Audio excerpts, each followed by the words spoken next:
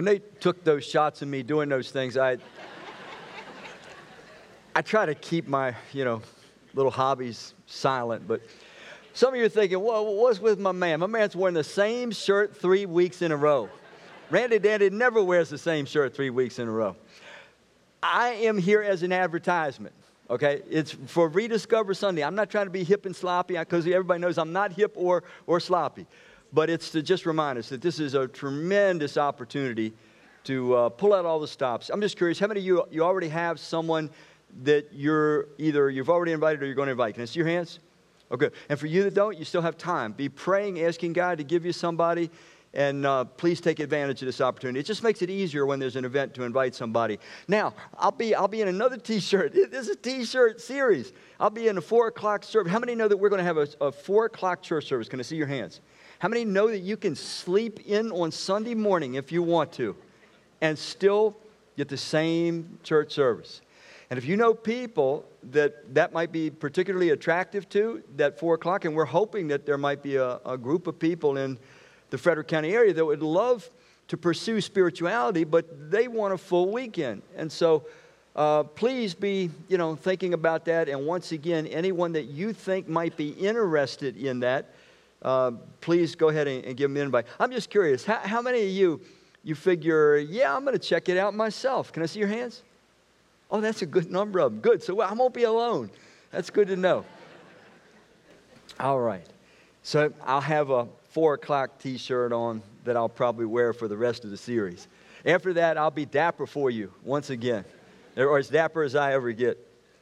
We're in a series called The Keys to Being Fully Human and Fully Alive. And one of the things I've said each week is that tragically, the impression has been given by churches that the creator of the universe, what he really wants us to do is to just learn a little religious dance. It's kind of like you live your life the way you want, but then give me a little something, the creator says. People kind of think that, give me a little of your time, learn a little, a little prayer, learn a little song, just give me a little religious attention, and then we're good. But that's not at all what the Scripture teaches. God has given us incredible revelation of Himself, of the truth about life, the truth about the universe. And what we find is that the Creator desperately wants for each and every human being to live the way that He designed us. It's because He loves us. It's because He knows what's best and wants what's best. He desperately wants us to trust Him and then actually live the way that He knows is best for us.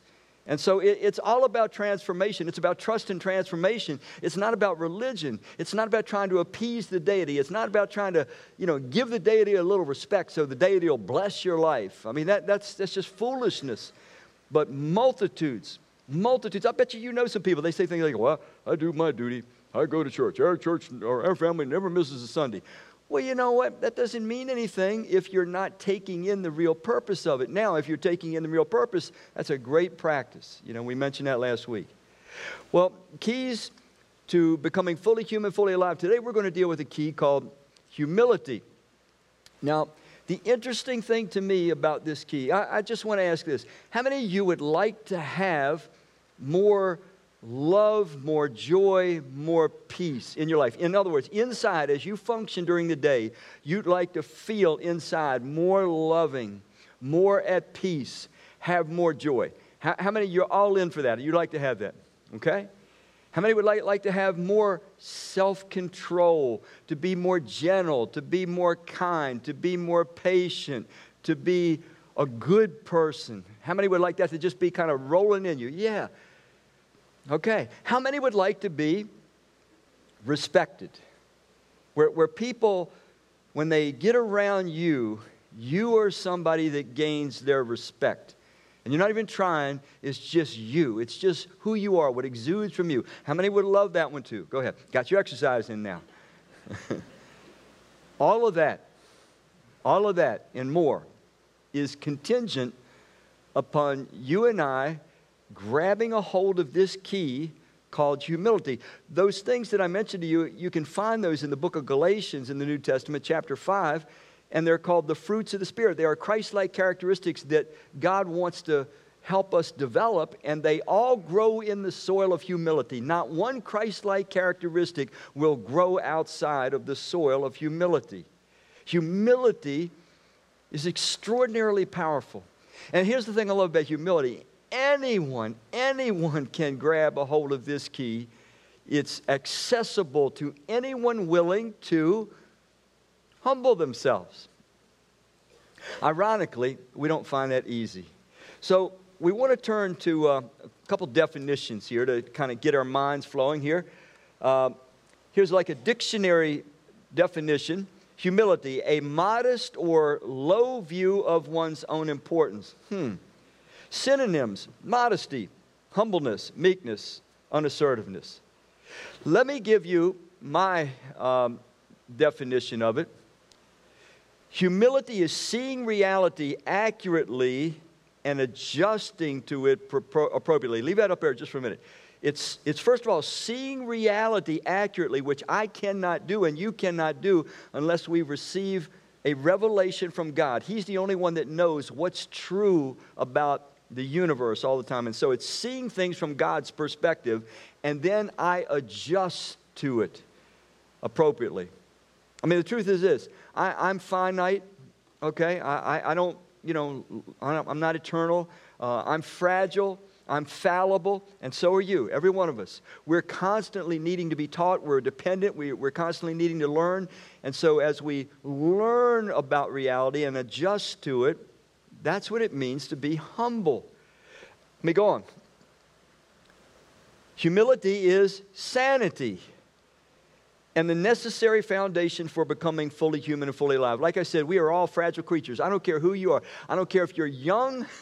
I don't care if you're the greatest athlete on the planet. I don't care if you're the greatest actor, entertainer, singer, politician, you run a nation. I don't care who you are. Here's what I know about you.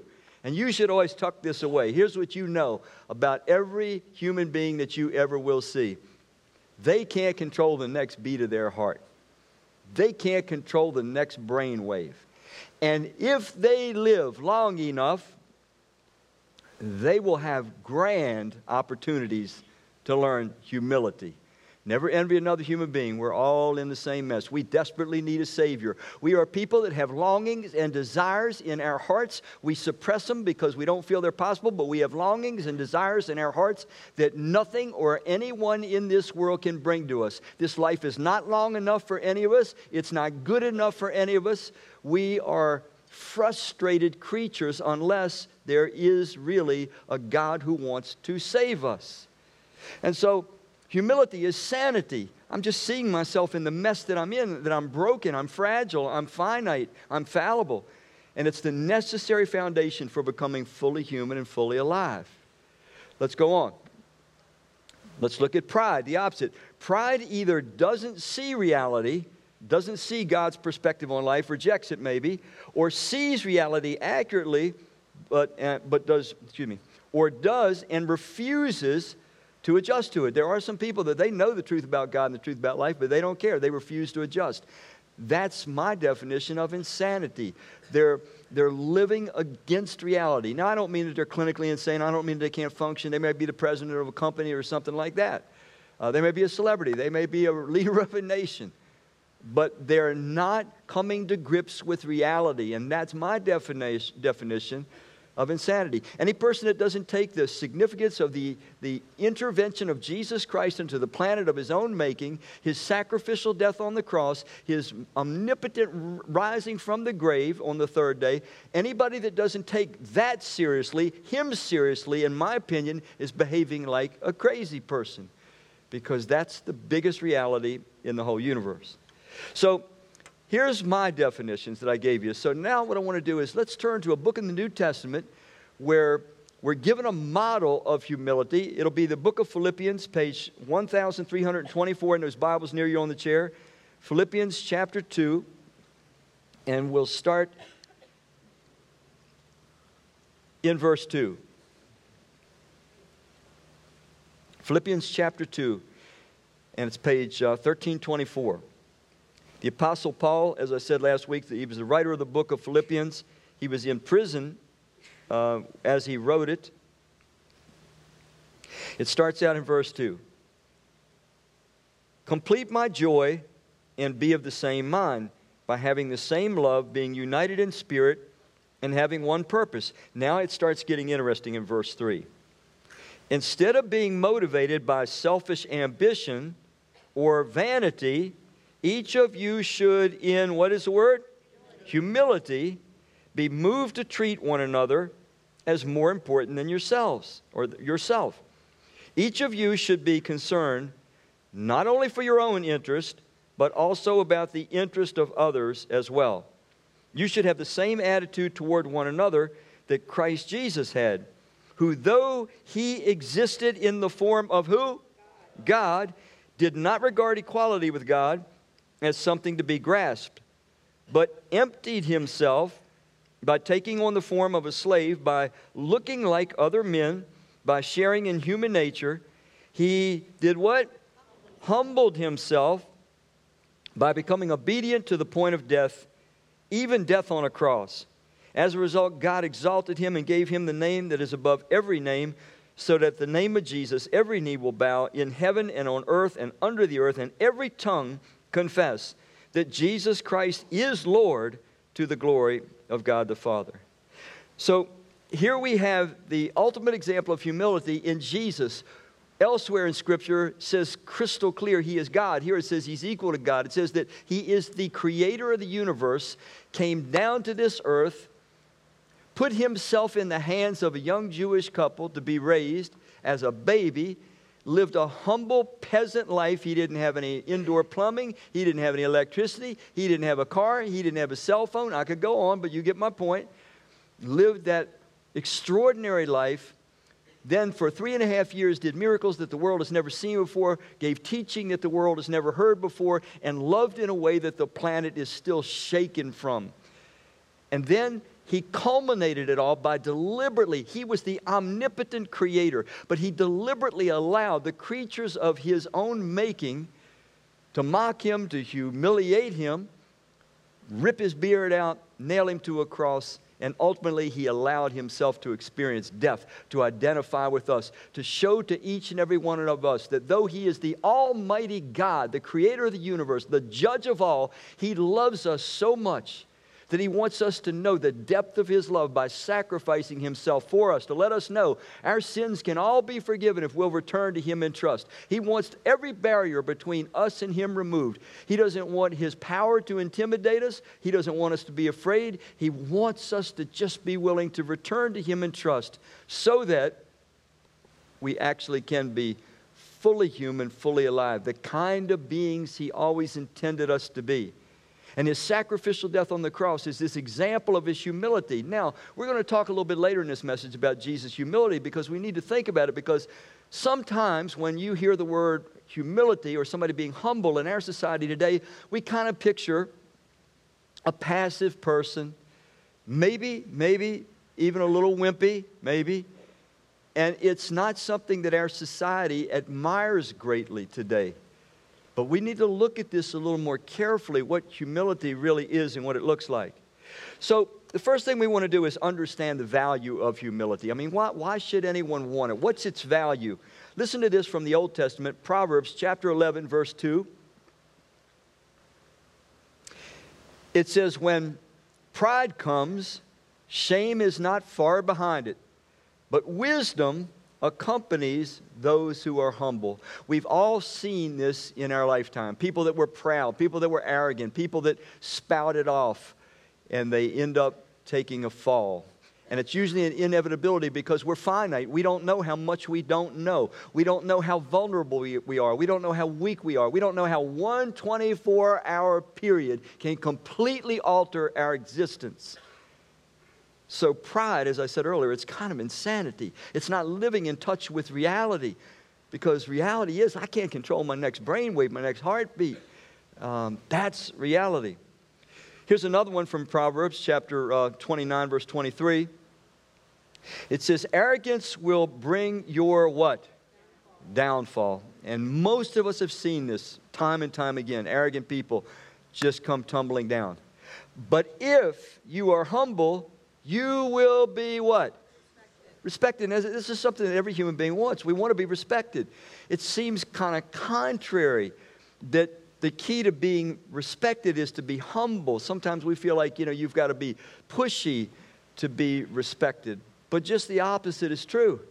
It's the person that's real. It's the person that's in touch with reality. It's the person that's adjusting to reality. The humble person that ultimately gains respect. People start to realize that's a safe person. That's a calm person. That's a person that doesn't get easily stressed out or easily offended. That's a kind person. That's a consistent person. That's a trustworthy person. That gains respect. That's a person that doesn't need. I'm tempted to ask you this before I tell you what I was going to say next. How many of you, I will ask you, come on, own up to it. How many of you, your last worders, man, you got to get the last word. Can I see your hands? Own up to it. How many are last worders? Embrace humility and save yourselves from that unnecessary strife and the insecurity that makes you need to get the last word. Did you hear what I said? The insecurity that makes us need to get that last word. The humble person is strong, not weak. The humble person is secure, knows they were created by a loving God in His image, knows who they are, knows why they're here, knows where they're going, knows the meaning of life, understands the purpose of all things, knows what's happening in the world, is not rattled by it, is clear-minded, clear-eyed. A humble person is strong. They're not weak at all. Now, there's a lady named Rebecca Sabke. Actually, I skipped a verse. Let me go to this next verse, and then I'll go there. Jesus talking in Luke 14:11, He says, "For everyone who exalts himself will be humbled before others, and he who habitually humbles himself, keeps a realistic, there it is, a realistic self-view, will be exalted." It's inevitable. People can't help but to respect a truly humble person because they're safe, they're secure, they're strong, they're not weak, they're under control, they're other-oriented. I could just go on and on of all the things that come from humility.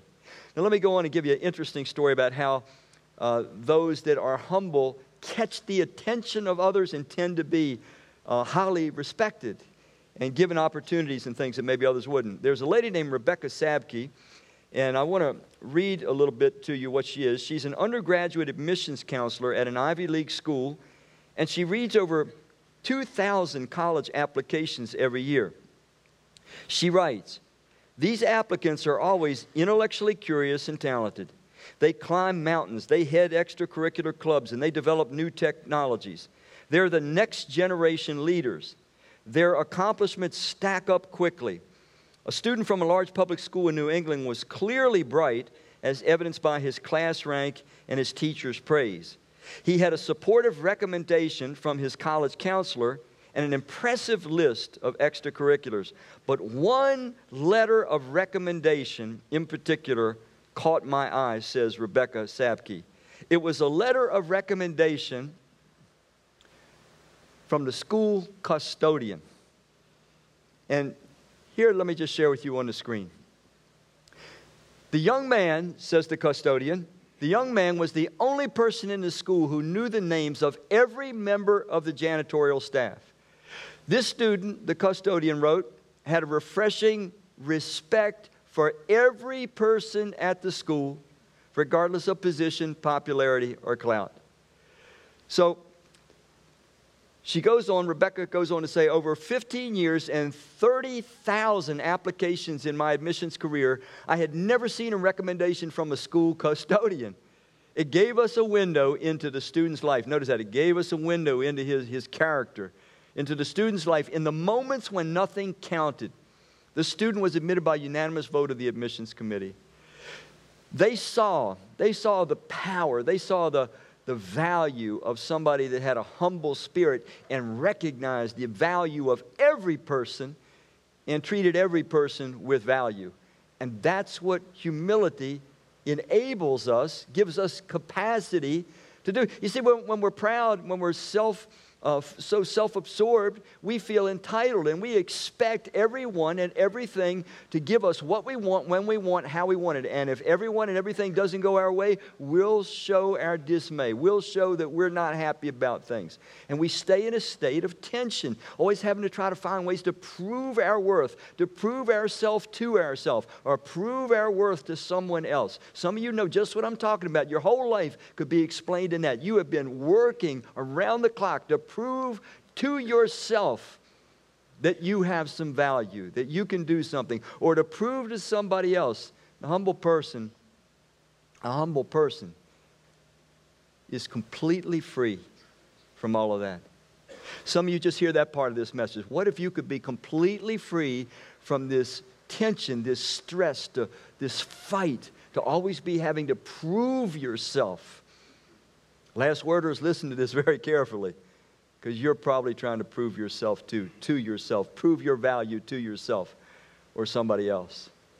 It's not an easy way to live. There's a better way to live. There's a better way to live. To be so confident, so clear about who you are that you don't have to get the last word. And you don't have to prove anything to anyone. And you can accept your strengths and your weaknesses, your failures and your victories, and you can live with the fact that the Creator of the universe loves you, accepts you, is with you, forgives you, and has a destiny awaiting you. And that gives you that calmness and that confidence and that patience and that kindness and that love and that joy and that peace and that self-control. All those things, they start with humility. Listen to these words from Jesus in Matthew chapter 18. This shows you the value of humility.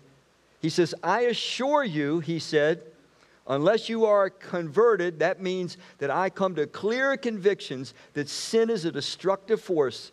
When God tells me something is wrong, it's because He's trying to protect me, and I become convicted. God is trustworthy. He's right. I become convicted that sin is always destructive, and I don't want anything to do with it, and I become equally convicted that God is completely trustworthy. Therefore, I am spontaneously motivated to learn His will in every area of life and to do His will. That's what it means to be converted. I trust Christ, and now I follow Him fully, freely, and forever because I really trust Him. I know sin is my enemy. I know that it's a destructive force that God wants to save me from now, not sometime in the future, now.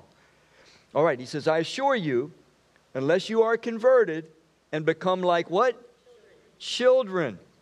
You will never enter the kingdom of heaven. Does that sound pretty serious? What about John 3:16, Randy? You know, God so loved the world to give His only begotten Son, that whosoever believeth in Him shall not perish but have everlasting life. Yes. But believing, trusting in Jesus means conversion.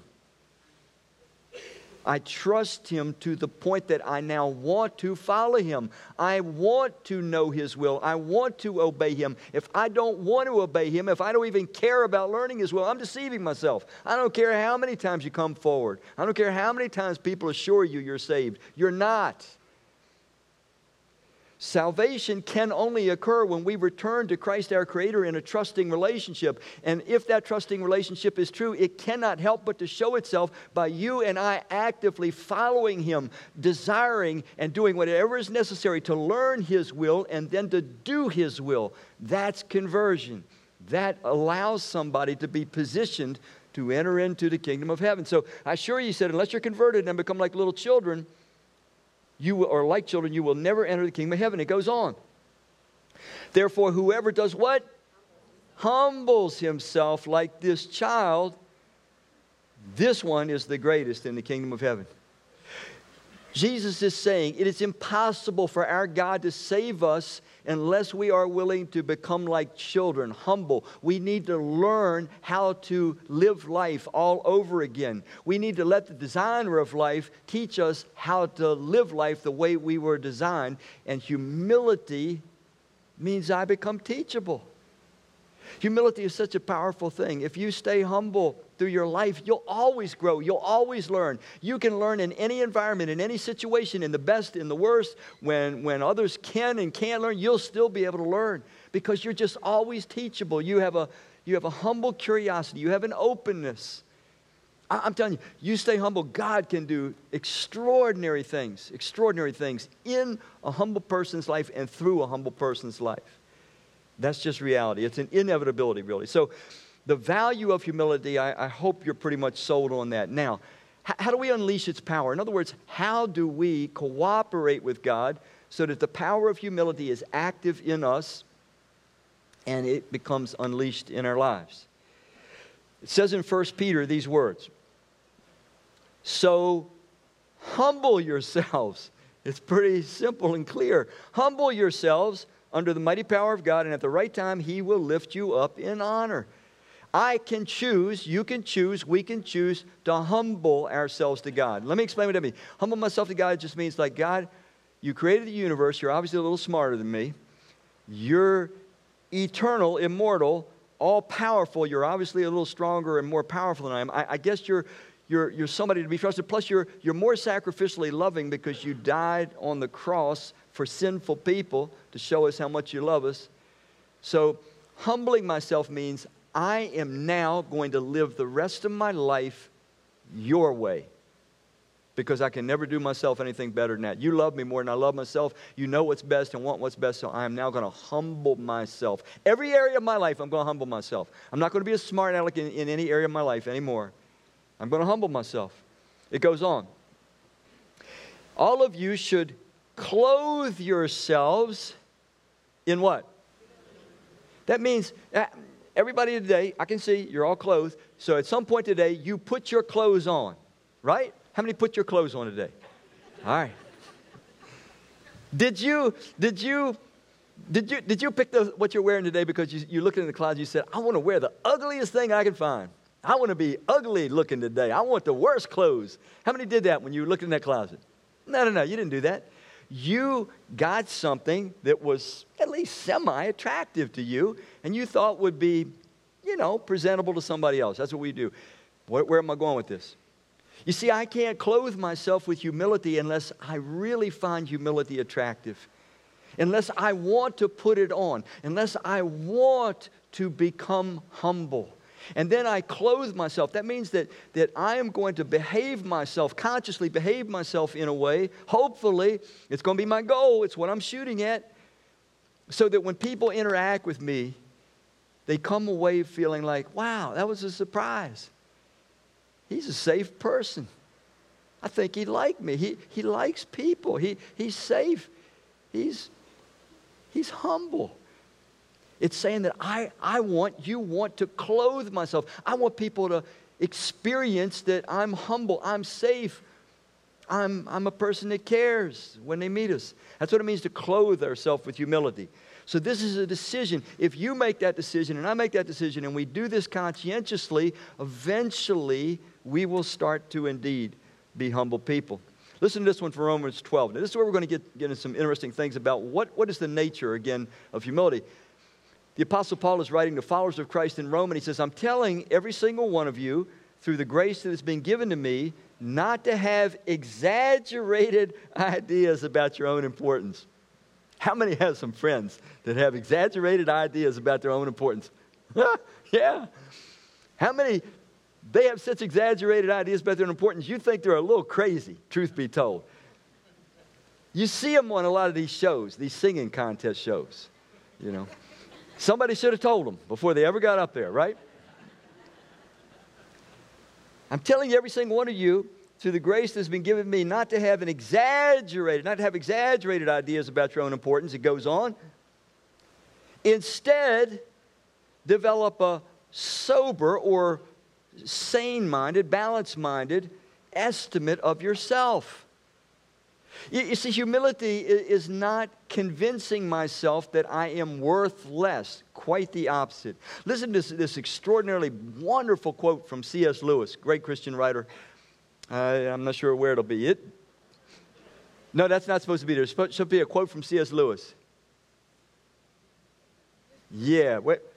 Oh, there it is. True humility is not thinking less of yourself. It is thinking of yourself what? Less. It's not saying, oh, I'm just awful and I can't do anything and I have no talent and I have no opinion and I'm just a doormat, just rub your feet on me. And, it's not, it's not that at all. It's just that being humble is I'm not self-absorbed. I have a capacity, a God-given capacity, because I know I'm loved by Him, forgiven by Him. He's got a plan for my life. He's with me. He'll never leave me, never forsake me. He tells me who I am, how to live, where I'm going, what to expect, what's going on in the world. So now I have an expanded capacity to meet you, and I have a servant's heart. I don't need anything from you. All I want to do is give something. If I can possibly give something to you, that's what I want. Humility. It's thinking less of ourselves. Listen, we can't help but to think primarily of ourselves until we are reconciled to our Creator, until we know who we are, until we know why we're here, until we know our sins are forgiven, until we know our eternal destiny is secure, until we know we're loved by a God who will never leave us and forsake us. We're still going to be driven by fear and guilt and shame and insecurity, and that will make humility impossible, because humble people, they're strong. They're secure. So now we can do that one of mine. Pride says, I'm special. I'm entitled. Everybody ought to do what I want, when I want, how I want it. Humility says, we're special. The humble person knows they have God-given value. They don't act as though they have no value, far from it. But they also know you're valuable and you're valuable. And I'm going to treat you with the value that God has shown me that you have. And I now, because I'm humble and secure in God's love, I have a capacity to be able to do that. Humility is a powerful and it's a beautiful thing when you see it in action. These words, last words of Jesus, Matthew 23. He said, the greatest among you will be your what? And humility gives the power and the capacity to serve. Jesus was saying that the greater person is the one that has the internal capacity to serve. We reverse it all. Look how many servants this one has. Look how many people are working for this one and doing that. No. It's all reversed. We serve little children. We serve babies. Why? Because the greater serves the one that is in the greater need. So Jesus says the greatest will be the one that serves. And humility empowers us to be servants. If you get ready to close, there's a lady named Mary Louise Starkey, and she started a business back in 1999. And her business was because of Americans who were becoming so rich. There's so many more millionaires, just like some of you. I know we have millions and millions of millionaires in here. Can I see the hands of the millionaires?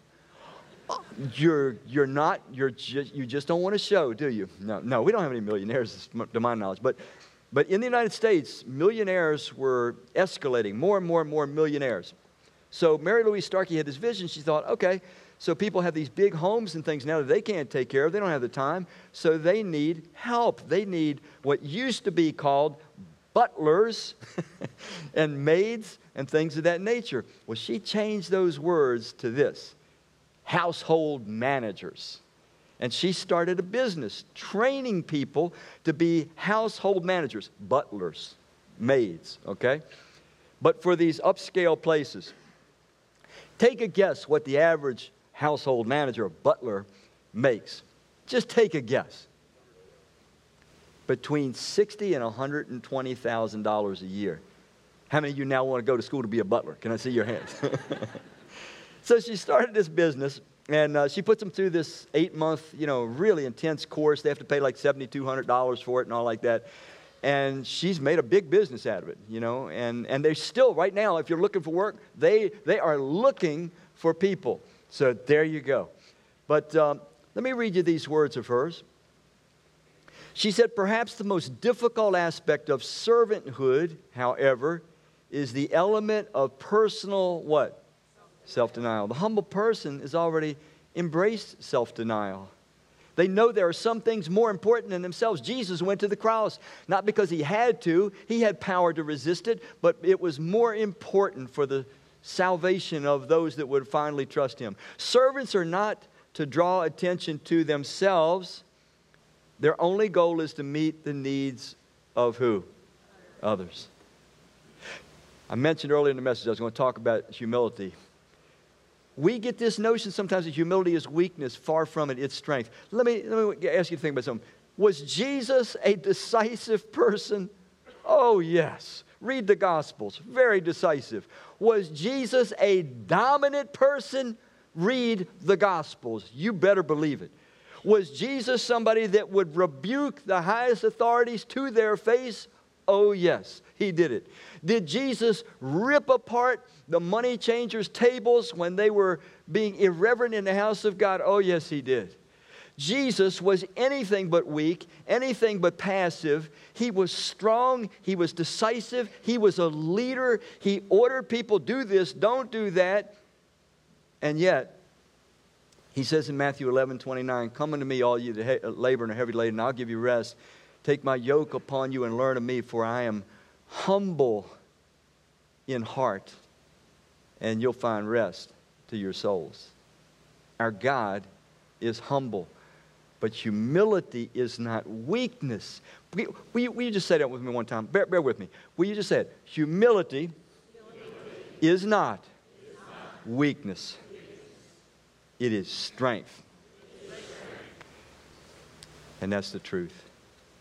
We're going to get ready to close, and we're going to have the Lord's Supper communion, and we're going to see just another example of humility that Jesus shows the last night he was with his disciples. We'll glance at John 13. But to get you to think about this a little bit, could it be that you kind of know that God, in a very personal way, has come to you today and said, do you want this key? This key of humility. It's been the one you haven't used yet. And you've been depriving yourself of a lot of strength and a lot of peace and a lot of love and a lot of joy. And you've been causing more stress than you need to have. You're still insecure, and that could be alleviated too. That today's the day I want you to take my gift, the key of humility. For some of you, taking the key of humility means I'm going to, for the first time, put my trust in Christ, my Creator. I'm going to become a follower of Christ starting today. We're going to let Janet kind of explain to you the logistics of communion. Then we'll start in a song, and then I'll come back when communion is over. The last night that Jesus was with his disciples, and I've mentioned this to you before. If you're ever curious, you read in John chapter 13, 14, 15, 16, and 17. It all took place that last evening. And we know in other portions of the gospel that that's when Jesus instituted what we call the Lord's Supper or communion. But there's a part in John's gospel that many of you probably know about, but maybe some of you don't.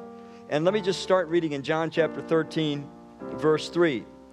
This verse is really interesting. It says, "Because he knew that the Father had handed all things over to him, and that he had come from God and was going back to God, he got up from the meal, removed his outer clothing, took a towel and tied it around himself. He poured water in the wash basin and began to wash his disciples' feet and dry them with the towel he had wrapped around himself." So here's Jesus knowing he's going back to heaven. He knows that he's fulfilled his Father's will. He knows all power is his on heaven and earth. And because he knows who he is and knows the power that he has, the authority he has, he is the one that gets down and starts washing the disciples' feet. None of them volunteered to do this. They were still jockeying for power. If you read other Gospels, they were actually arguing this evening earlier about who would be the greatest in the kingdom of heaven. Jesus washes their feet. It's right after this that he institutes the Lord's Supper. And you know, maybe you've heard it. I was reading it here many times. Jesus takes the bit of bread and he says, "This represents my body, which is going to be broken for you. And so when you take it, I want you to remember me. Remember the love that I have for you, that my body being crucified expressed the love." And he says, "Do this in remembrance of me." Then he takes the cup and he says, "The cup represents my blood that's going to be poured out for you. And whenever you drink this together, remember me." And he's saying, "Remember how much I love you." And he's saying more. He's saying, "As I was in the world, so should you be." As he allowed himself to be broken humbly on the cross for us, so should we embrace his humility, because it was pure strength. So remember now, when we take these elements, Nothing magical, nothing mystical is going to occur unless you and I remember the meaning of them, that they represent for us in a physical form the sacrificial love of Christ our Creator. We lose the meaning of communion. But assuming that we've all embraced that, let's remember our Lord's broken body by partaking of the little bit of bread.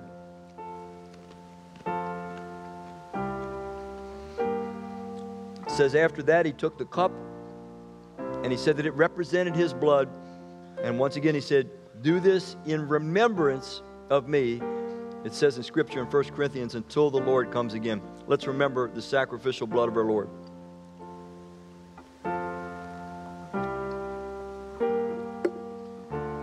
Let's pray.